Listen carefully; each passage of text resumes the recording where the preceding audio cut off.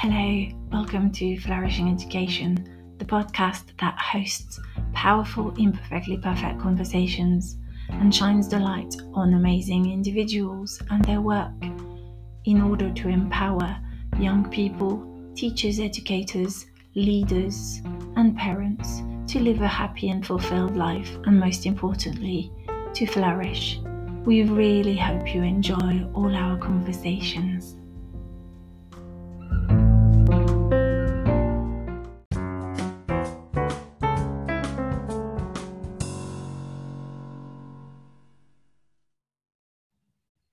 Hello, and welcome to another powerful, imperfectly perfect conversation for the Flourishing Education podcast. Today, I'm excited to be speaking to Willy Wijnands, and he's creator, founder of EduScrum. A very warm welcome to the podcast, Willy. Thank you very much, Fabienne, to invited me for a lot of podcasts you make already and a lot of text you put on the LinkedIn site. It's great what I see and what I listen to you. I'm a fan of you. Thank you. And I'm a fan of your work too. So I think that's going to be in for a nice conversation. Yes, thank you.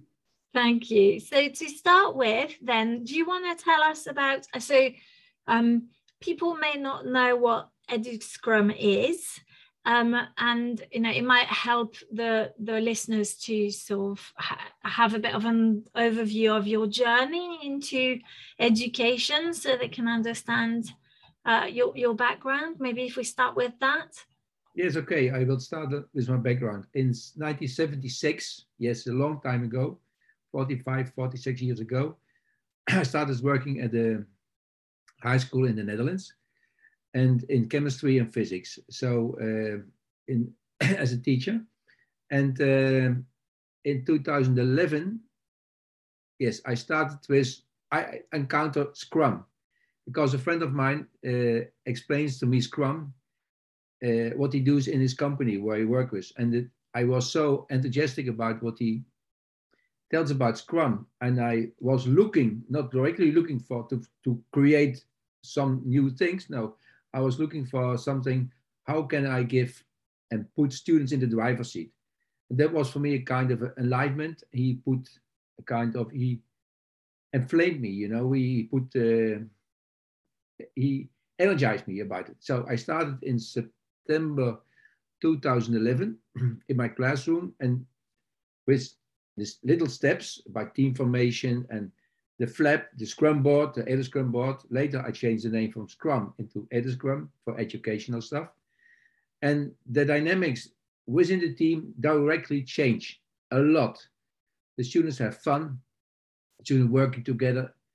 And that was the beginning of my journey. Now we are in 2022, almost more than 10 years later. And I'm making really a great improvement about what I started with in a simple way. And when I look back what I did at that time, and now it is a great difference. And of course, and I did this not alone. I learned how to improve my work and the work with EduScrum also a lot from my students. How they react, how they interact with each other, how they act to me, how I react to them. So in the beginning, I kept a logbook and I write down all my experiences with my students to learn from them. One of the greatest points was they came up with working agreements. And one of the working agreements was definition of fun. And with this definition of fun, they describe what they find necessary to have fun in the classroom, to working together in the classroom. So I introduced definition of fun in all my trainings with EduScrum in all my classes. And this is also the first point when I introduce EduScrum to my students. And when I introduce EduScrum to my students, I don't tell them, now I will tell you a new way of working, and now it's called EduScrum. No, I don't teach them EduScrum. I teach them only another way of working in teams, working together. And the name of EduScrum I even don't use. It is not about the name, it is what you are really doing. Amazing. And so when you were describing what you do, you mentioned words like fun, working together, collaboration, enjoyment, engagements. And I think about our current schooling system in England. Mm-hmm. And a lot of what the students I've interviewed tell me is the almost antithesis of what you're saying. So it's can you tell us more? I mean, how can we as parents or educators introduce, or what do you do when you introduce that working together with fun, and yeah, if you could just sort of describe that, that would be really cool. Yeah, when I start my first class, in the beginning of the year with chemistry or physics, I don't start with chemistry. I don't start with physics. I introduce my students. I let them come into my classrooms. I put their textbooks on the table. I say, put the textbook away. We start with introduce ourselves. What I expect from you, what you expect from me. I talk about we create a safe environment. That is for me number one. Safe environment. So when there are some problems, please tell me. And I tell a little bit about myself. I let them introduce by themselves if they want. This is not an obligation to them. And so step by step, I bring this in. And after the first lesson, then I come with a project about chemistry. And chemistry is, for me, it's for me a vehicle to come into the classroom and teach them chemistry. But for me, it is not about chemistry. It's about personal development and team development. That is for me also a very important thing. And beside of that, or maybe what is for the curriculum important, that I teach them chemistry to meet them the criteria of the curriculum. And as you say, in UK, the system is blah, blah, blah. No, I think the system all over the world is fixed in a fixed box where we have to deal with it. And it is not so difficult to deal with the curriculum, because the curriculum, on the one hand, it is a good anchor point that we have some criteria to work on. But on the other hand, it is too boxed and it is not agile, it is not flexible. We cannot really interact with that. But beside of that, it is really, you can really work with that. And why you can really work with that? Because I explain my students the why. Why it is important to learn chemistry, or why it is important to learn physics, or why it is important to learn a language, or history, or geography. So I put a very strong why in their text. Because, and that is also not in the beginning when I starting with teaching, there wasn't also what I have to accomplish to the students and how to do it. I have to give them homework or whatever. And now I explain why it is important about chemistry, what are the criteria what you have to meet, and the how is not for me anymore, is up to the students. So I don't give homework to my students. The homework or the work, so what they have to do, can they do in the classroom? And when they are not finished in the classroom, they have homework for themselves. But it's up to them. The how is up to them. And when the teams are working in this way, they are very energized. They started late. What do I mean with starting late with the work? Because in the first 3 lessons, or maybe 4 of 50 minutes, I have to explain the assignment. I have to do the team formation. I let them make the Ediscon board, the flaps, how we call them. They make their own task, and I give them some examples how they can create their tasks. And then they go on. And then after that, when they create the task, they do the planning poker stuff to give point to the task, so we can create a run-up chart. Oh yes, run-up chart. We changed the name run-up chart because in Scrum, we called it Scrum burn down chart. But my students changed this in 2017 because they don't like the word burned down. That was negative. So what would be, I asked them, what would be another name? So they changed it into a run-up chart. So to look up and not look down. That's one. And secondly, in Scrum, we use the word acceptance criteria to meet the learning goals or the learning objectives. But even that, acceptance is in the Netherlands. You have to accept this and you have to accept this. So my students don't like the word acceptance. So say, okay, I asked them, that was in the same class and the same year in 2017, and they changed it into celebration criteria. And I asked them why you want to change it. Because when we are working together as a team and we have fun in it and we have enjoy working together, then we can celebrate when we have a story finish. So therefore, I changed it into celebration. And after that, we changed acceptance into celebration criteria. Amazing. So before I ask you to sort of like go through the details of the different, the things that you mentioned, maybe in more details for people to get their heads around it, if they're really interested. One thing that came up for me, and I know that for some parents that will be the case. It obviously I don't anymore, but in the past I know that I would listen to this and sort of like the students are not in charge of, they're now in charge of what they do and how they learn it, etc. And I wonder if initially you get some pushback or from the young people and from the parents, because I don't think in our systems we trust our children enough and our young people enough to literally want to learn or to be empowered to learn, to have that curiosity. So for those who are really formatted to the system and are used to sort of like, this is how, you are the teacher and you fill me with your, me empty vessel, you fill me up with your knowledge. Do you get pushback from people or not at all? Yes, of course, I get some pushbacks from the students. And what you say, you started with the word trust.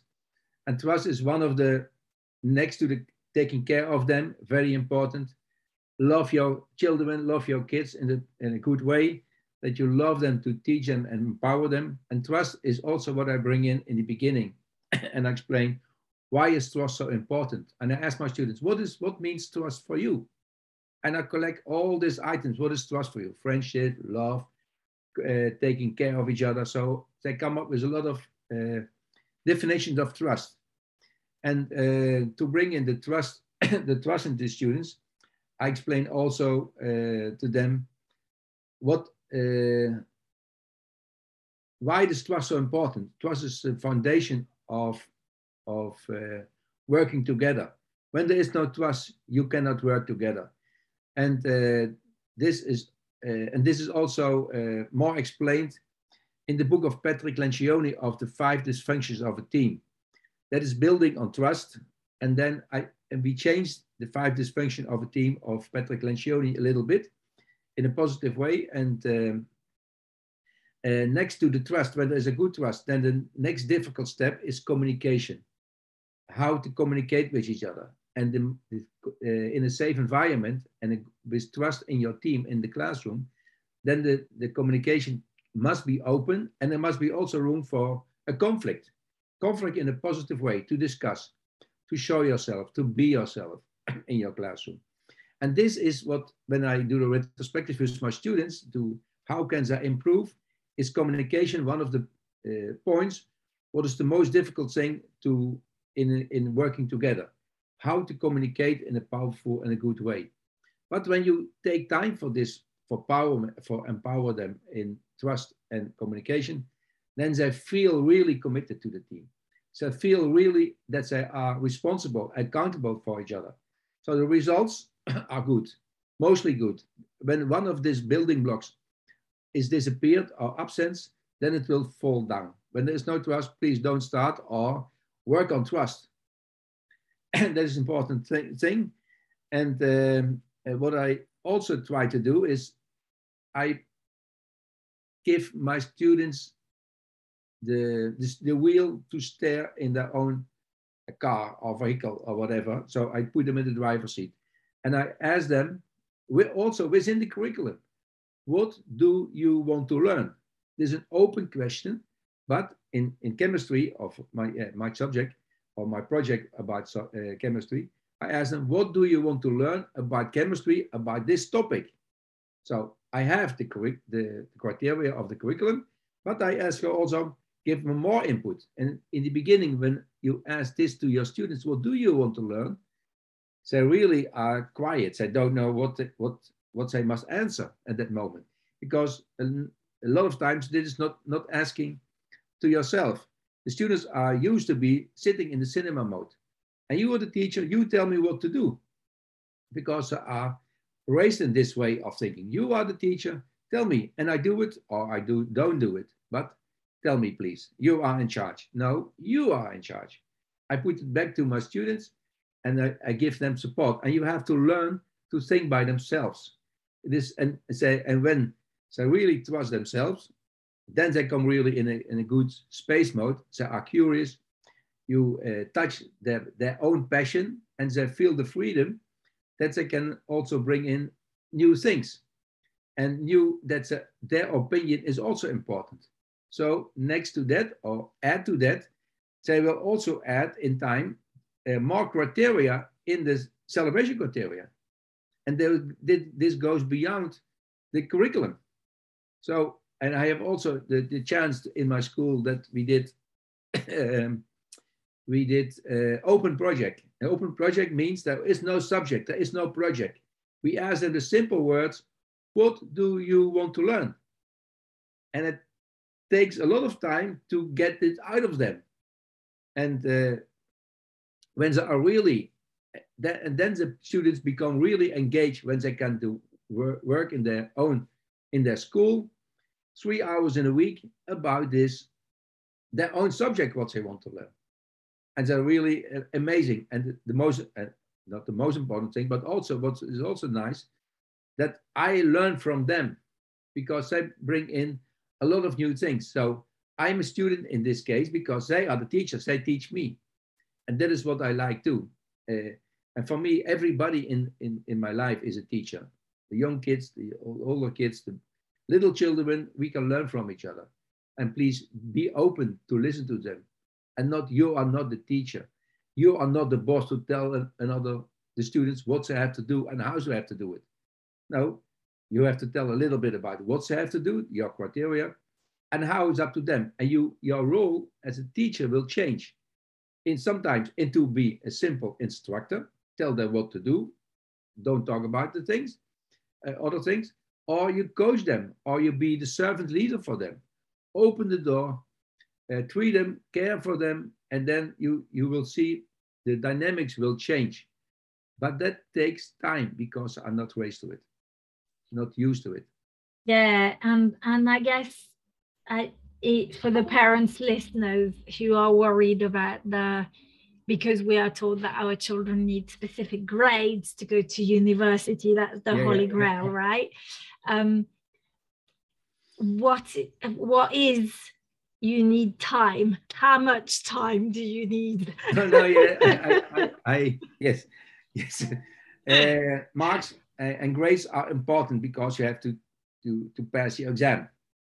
That is, we have to stick to it. And I get also, when I talk with the parents of the students in my coaching classes and mentoring classes, I get of students, either students of chemistry, and the parents talk with me about a 10 minutes talk. They ask me, when do you start with teaching? I say, I teach, but I teach in another way. Yes, but can you still teach in the way I learned it years ago? Because I have good results.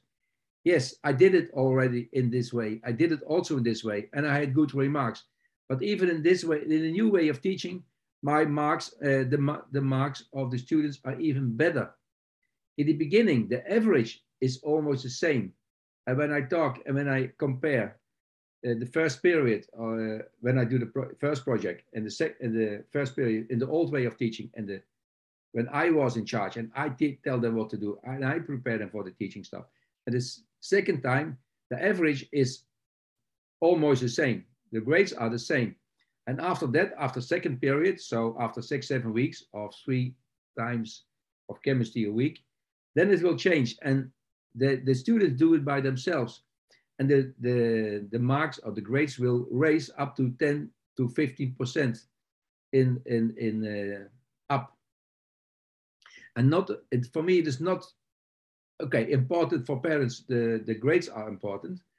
And, but for me, it's more important, and also for the students, for the parents also, I think, I know, yes, I know, that the students' personal development is growing amazingly. And they get home another kid. But when you see about time, yes, after 3 months, you will see this, the change already. You will really change how they become really responsible of the things. And of course, Eduscrum is not a holy grail. It is a way of working, and you must not go for a school with working with Eduscrum, because then the students become crazy.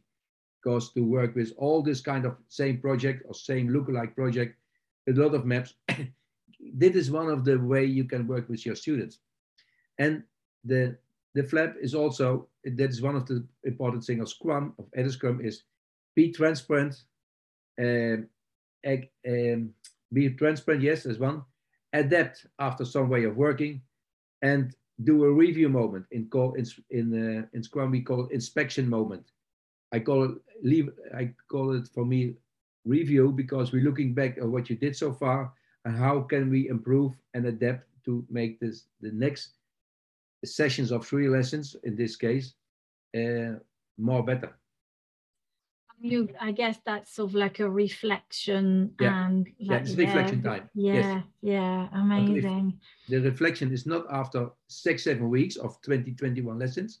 No, the reflection time we do every little cycle of 3 lessons. Yes, Maybe and 4. then looking at what would you do differently, or what are you going to change or shift. It's like checking that you're still on course for that specific. Amazing. And when they're not on track, I can give them a little push in the right direction. And then when they are on the wrong track, then they only lose a little bit of 3 lessons. Now, not totally 3 lessons, a little bit, and they are fast on the right track again. Amazing. And, you were talking about things like trust and communication, and like being open to conflict and handling conflicts in a positive way, and being committed to the team, being accountable. That to me sounds like a lot of the skills that employers want, right? Yes. So I love analogies and metaphors. That's how my mind works. And so for me, I often say to the students at university, to be a fully fledged flying bird that flies off the nest, you need 2 wings, strong wings. One is the wing of knowledge and personal power, and the other wing is the wing of what I call love and compassion, or like wisdom skills. And you need those 2 to just be able to soar and fly the nest. So how does that fit in with what you do with Eduscrum? I love your metaphor. That's number 1. And next to that, I love also the metaphor about birds. We have a kind of a quote, and it's called, Eduscrum can let you fly, but when you don't understand the why, you can't fly. Other Eduscrum can give you wings, sorry. Eduscrum can give you wings, but when you don't understand the why, you can't fly. So we use also these wings, and I love it, your pronunciation, and I fully agree. You need knowledge. You need the old-based knowledge, but I think also develop on the same time the soft skills, and the soft skills we develop. The 21st century skills with a lot of soft skills in it. We subtract them a little bit in the 4 C's: collaboration, communication, creativity, and critical thinking. So in the process, it's about communication and collaboration, And in the learning product or outcomes, there must be room for creativity, freedom of creativity, and critical thinking. So make a link to the critical thinking. Why do I have to do this kind of subject or project? And we add 2 C's more. We add this 2 C's more. One of the C's is the C of choice. Give them freedom of choice. And the other C is care. Caring. So care for your students. They feel it. And you know, when you care for your students, they feel it, and they work really hard for you. And that is not that they work for you, but they want to work for you. They want to come in the classroom, and they want to go on the work on their own work, because they are in charge. And when you feel a little nervous about your teaching stuff, you can sometimes you can go back to the old way of teaching, and you are sending the things out. And in the totally process of the EduCamp process, there is also room for teaching for 30 minutes, 50 minutes, whatever you want. And that is not only, okay, you have to flip, you form teams and let them work and let go out. No, they demand that you are in the classroom. You have to, your role change, and you have to be there when they needed you at that moment, but they need you in another way.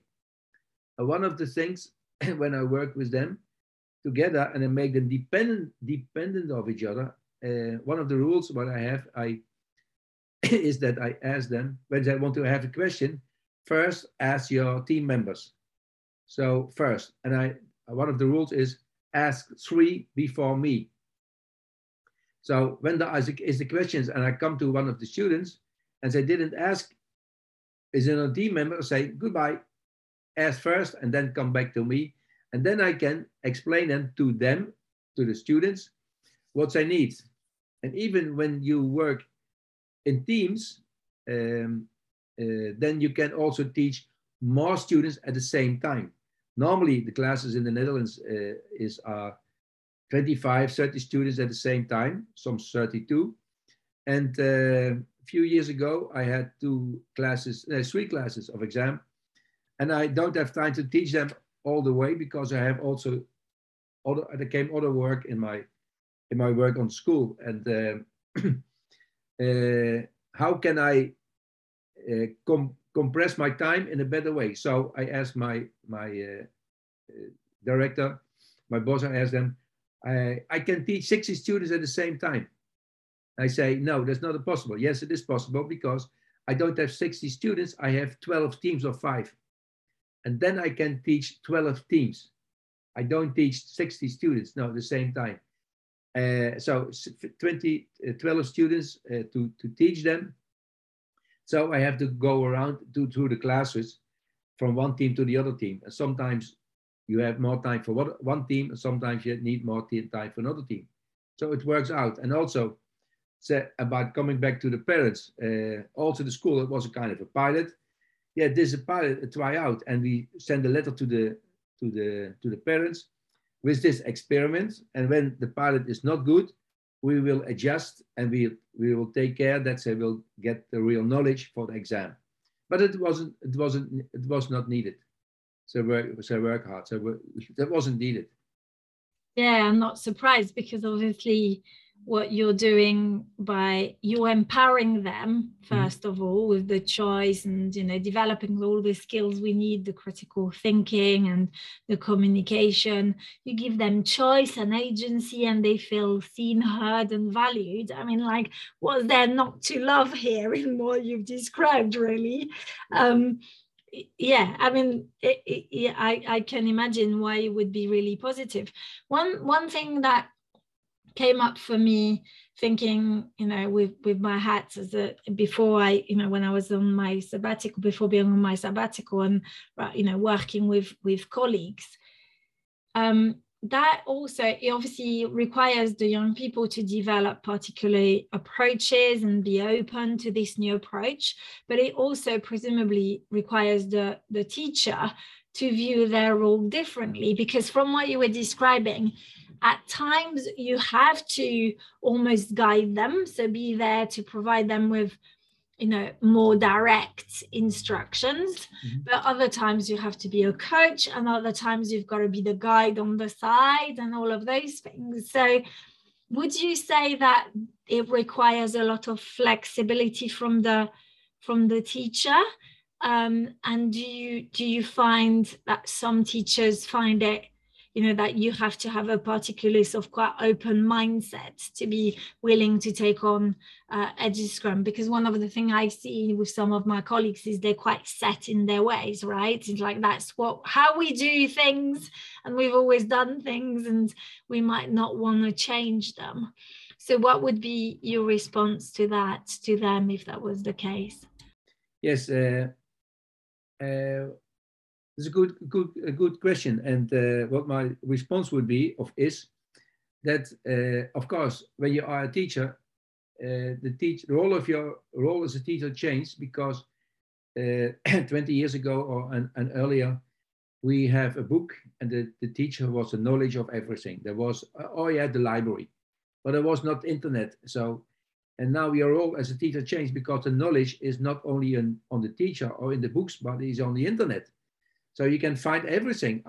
Only you have to know how to find the right things and put them together. So one of the things is that you as a teacher must have the guts and to be open and dare to give the students, to put the students in charge. And when some teachers still ask me, what is can you teach me EduScrum? Is it possible? Yes and no. I ask them the question, how many trust do you have in your students? And when somebody say 60, 70%, I trust my students. I say then, that's my answer is, please don't start with EduScrum. You have to trust them from 90 to 100%. Dare to give them the role of being in charge. And always, you as a teacher are responsible. Also, you are a little bit the boss. When something went wrong, you can pull also the strings back to you and teach in the other way when you become nervous. But in the beginning, maybe you do it more and more times, but ongoing in the process, you really let them go. You can trust them. You feel that you can trust them. Their self-confidence will grow, but only your self-confidence will grow. So it will be empowered also yourself. And you come in the role of a teacher, of a student too, because you are not the only one of knowledge anymore. Yes, absolutely. Yes. And so you mentioned earlier on agile and agile learning, and how does that fit in with EduScrum? Would you be able to tell us a bit more on that? Yeah. You know, the agile way of working, that you work in short cycles, that you work on learning products and constantly improvement, that are the simple basic things of working in agile way of working. Short cycles, working on learning products and improvement, that we do also in EduScrum. We work in short cycle. That means after 3 lessons, we do a kind of a review moment, a kind of a learning moment, reflection moment. And then we go into the improvement of the stuff. That can be on the learning product, or that can be also on the team or personal development process. Depends what happens in the classroom. So that's just the way of we work. At the end of the whole period of 6-7 weeks, or 3 times a week, then we have, and that depends on the school schedule. Because when you work with students on the university 1 time a week, 4 hours, or a whole day, once a week, and you see them once in a week or once in the 2 weeks, you have to adjust and adapt this also for these students too. And also make it in a kind of an online environment, because you don't see them only once in a week or once in the 2 weeks. So you create an online Scrum environment, of EduScrum environment, to work together. So it's about the agile. Yeah, sorry, I was quite of my get out of my story. But the agile way of working. So this is also included in our EduScrum total process. And at the end of the whole retrospective, after they get back, they get their grades, I do a retrospective about the learning outcomes, about the personal development, and the team development. And how can they adjust and improve their learning products next time? What did they learn from themselves and from the others, on their personal team development, and also as a personal development and of the team development? How can they improve it next time? And sometimes I let them in the second period be in the same teams. And sometimes I change the teams, depends on the situation within what happens during the whole process. So, and I do is the retrospective after they get the grades, because then they can really feel and determine by themselves how did they do their work. When you do it just before they get the grades, they think a little bit negative, maybe about their grades, about their really outcomes. So I want to give them the real grades, what they really deserved after the work. Amazing.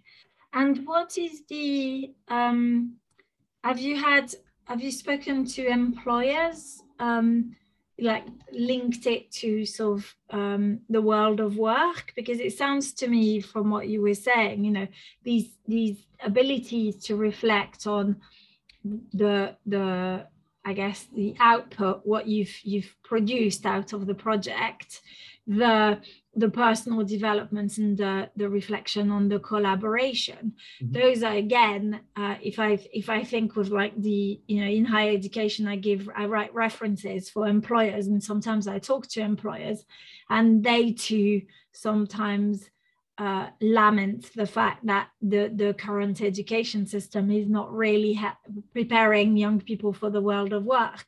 Mm-hmm. So have you had conversations with an employer linking it to the work that you do with EduScrum, and, you know, has anybody sort of made links as well to the skills that they require? Yes,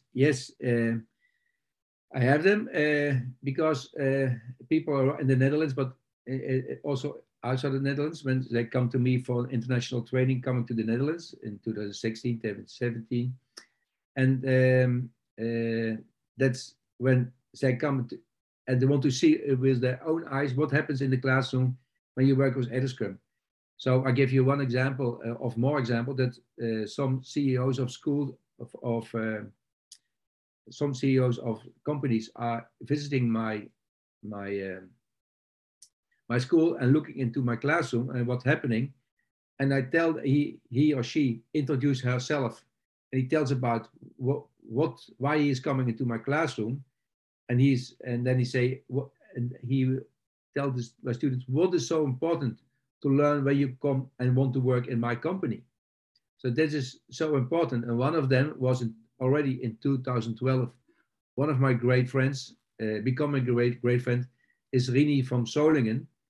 He's a CEO of an IT company. He's a professor of the university in Delft.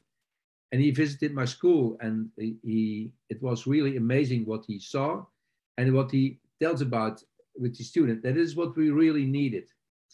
And also some CEOs of a bank, of the Rabobank in the Netherlands, came to my school and my classroom, and he saw what's happening. And he also talked to my students. And you see what happens with my students. Oh, this what we're doing is really needed in my class, in the real company. Yes, that is what we need in the company. Not only the knowledge.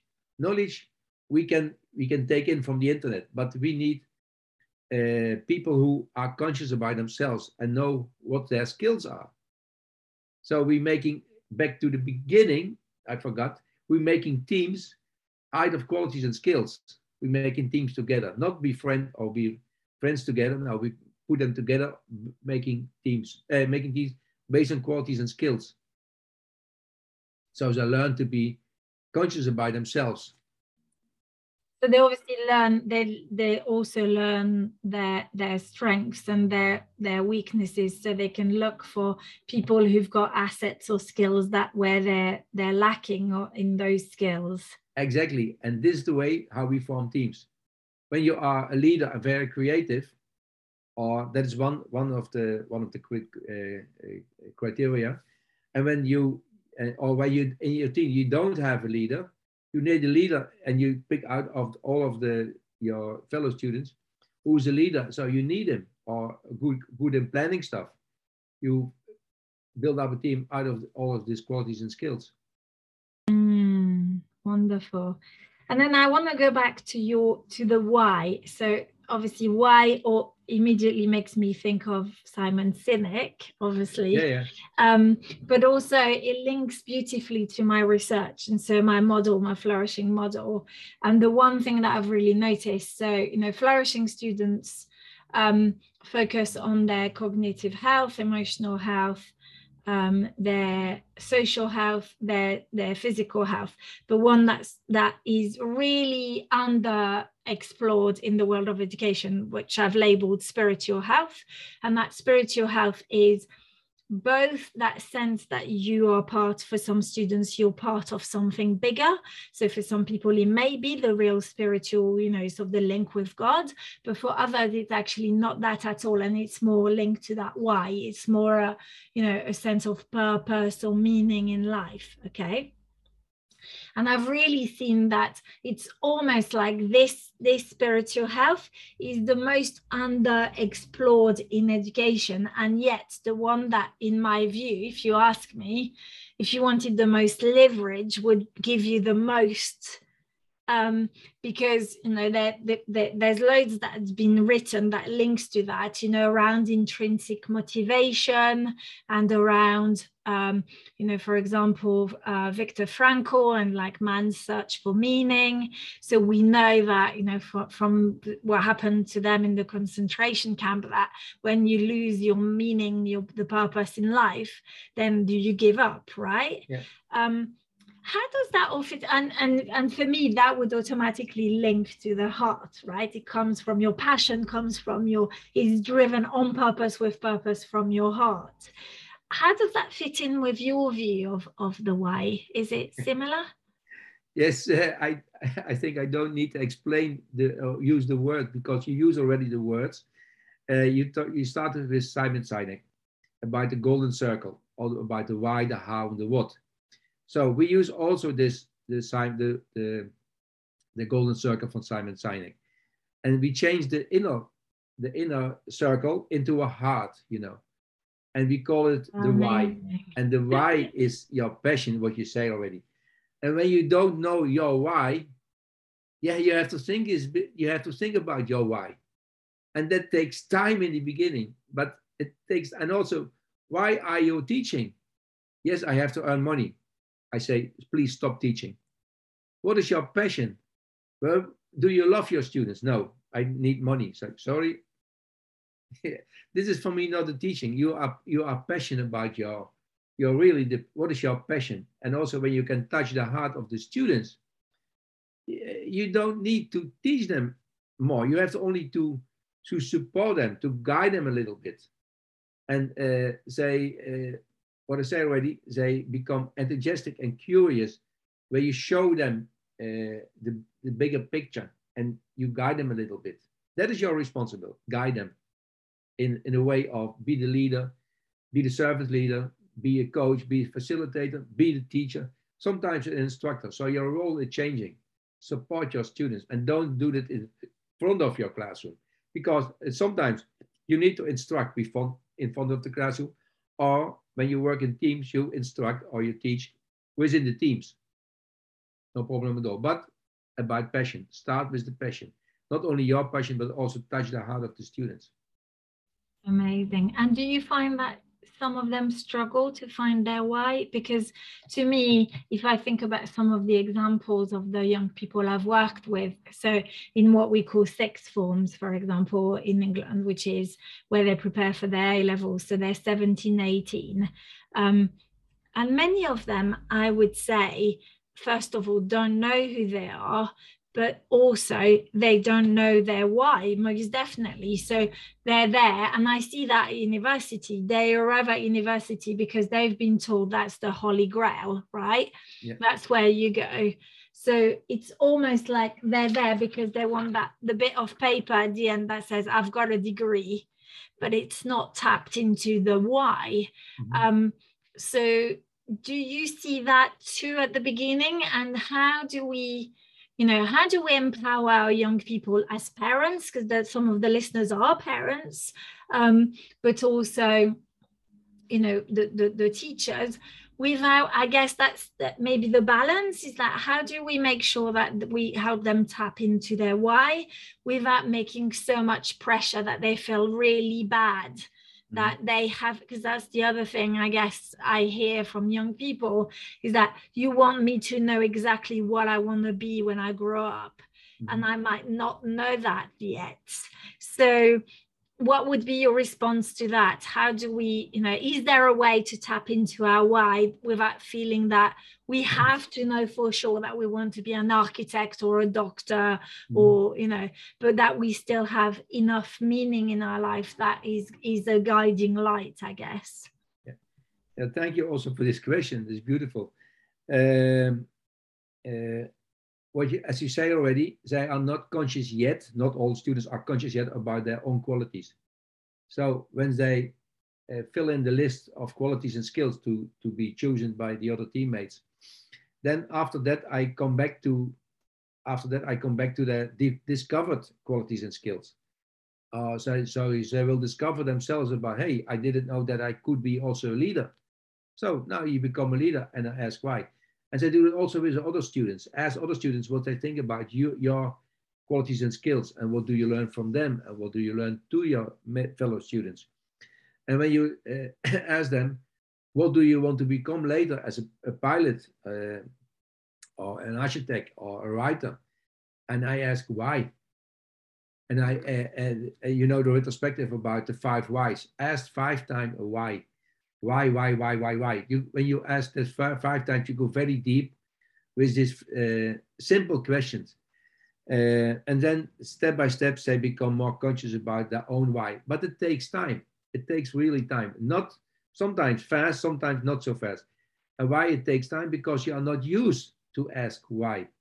And I think also that when you have little kids and they're grown up, when the students, when they're starting with talking, and when they are 1.5 years old, 2 years old, they ask why. You get a lot of whys until they are 4 years old. They have a lot of whys, why. And then they come into the school, the old school or the traditional school, and then the teacher tell you why you have to learn and what you have to do. So in the beginning, they ask why, but then it will decline a lot, and they don't ask a lot of times of why anymore. So, and when they become 12, 13 years old, they become a little bit about why, a little bit, but it is not normal in the school that they ask this kind of questions, because the teacher tells you what to do, and mostly not why. So start with the why is crucial, because then you touch not only the students, you touch also the self. Because when you ask the students, why do you do this? You have to know your own why too. Yes. And then what I'm seeing is, because I feel that currently, you said you're a fan of my posts. And I think because what happens is people resonate to, I have really stepped into my why. And so people resonate with that. I guess it's like when it weirdly, I think that every time we see someone who has stepped into their why very clearly and have what's the word, doing things on purpose, with purpose, it's so above my desk I've got this this lighthouse, okay? Yeah. And for me, this is really like when you're tapped into your why and into your heart, then that is like the guiding light, right? Yeah, of course. Great. Yes, you show me your lighthouse, and great. When somebody asks me, do you have a curriculum? Yes, it is in the books, or you can download the curriculum. But I have a very nice, beautiful book. It's called What Do You Want to? Sorry, that's the wrong book one. Yeah, What Do You Want to Learn? Or what do you do with an ID? Yeah. Maybe you know this book, and this No, I don't know that. What do you do when with an idea? Okay. Yeah, so I translate a little bit, and what do you want to learn? Yeah, So yeah. A book for children, really amazing story, little story with few words, with a lot of text in it. And the same author is also wrote a book about what do you do with a problem? And what do you do with a chance? Amazing. And this really, maybe when you have books, you can read a lot of books, but Trying is also a book for the same author. Or text of maybe. Maybe not, or maybe yes. Yeah, maybe yes, maybe no. Yes. Yeah. So this for me a great book. What do you do with an idea? For me, I translate it into what do you want to learn? Yeah. As an open question. And yeah, really, this is for me little storybooks for little children. For me, for everybody. Simple words, simple drawings. You read them and you know it. You feel it. Yes. Amazing. So I could talk to you forever, but I'm also conscious of the time. So I want to ask you, before I ask you my last question, if people resonate with EduScrum and they want to know more and they want to train and stuff, like, what do they need to do to find out more information, I guess? Okay, thank you. They can Google eduscrum.nl, or they can go to the website eduscrum.nl or .com, it's the same. So, and then they get some information in the Dutch and in English, and they can contact us. No problem at all. Wonderful. I'll put all the links so they can get in touch with you anyway. And we also, and one thing about the training, I don't want to sell a training, because training is one thing, but when you have a training for 5 times 3 hours or 2 days, that is normal for training. And when the training is done and you don't have contact anymore, it will be a failure. We give after the training we build up a community of practice. That after the training, the participants can join together in a community of practice to learn and to share their experiences together. That is, I think, more important than the training. But before you can step into the community of practice, you need some basics, and then you can step in. Yeah, of course, makes complete sense. Yeah. So, Willy, to wrap up, I always ask my guests if there was one thing you would want to take away, or people to take away from the conversation we've just had for an hour, what would it be for you? I was very glad to see and to hear how you're talking about your passion, about your heart feelings, and that is also resonate with me. For me, I think we speak the same language. We feel the same language, I think. Yes, I think so. I think that's the basis of for me, that's going to be the basis of change in education. That's how we're going to change education. Yeah. Thank you so much. That was just absolutely wonderful. Thank you, Fabienne, for your interview and for your podcast. It was amazing to talk with you. Yeah, and we stay in touch. Yes, thank you. The pleasure was mutual. It was really lovely. Hey, thank you. Thank you very much. Thank you. Hey, bye-bye. Bye. Bye-bye.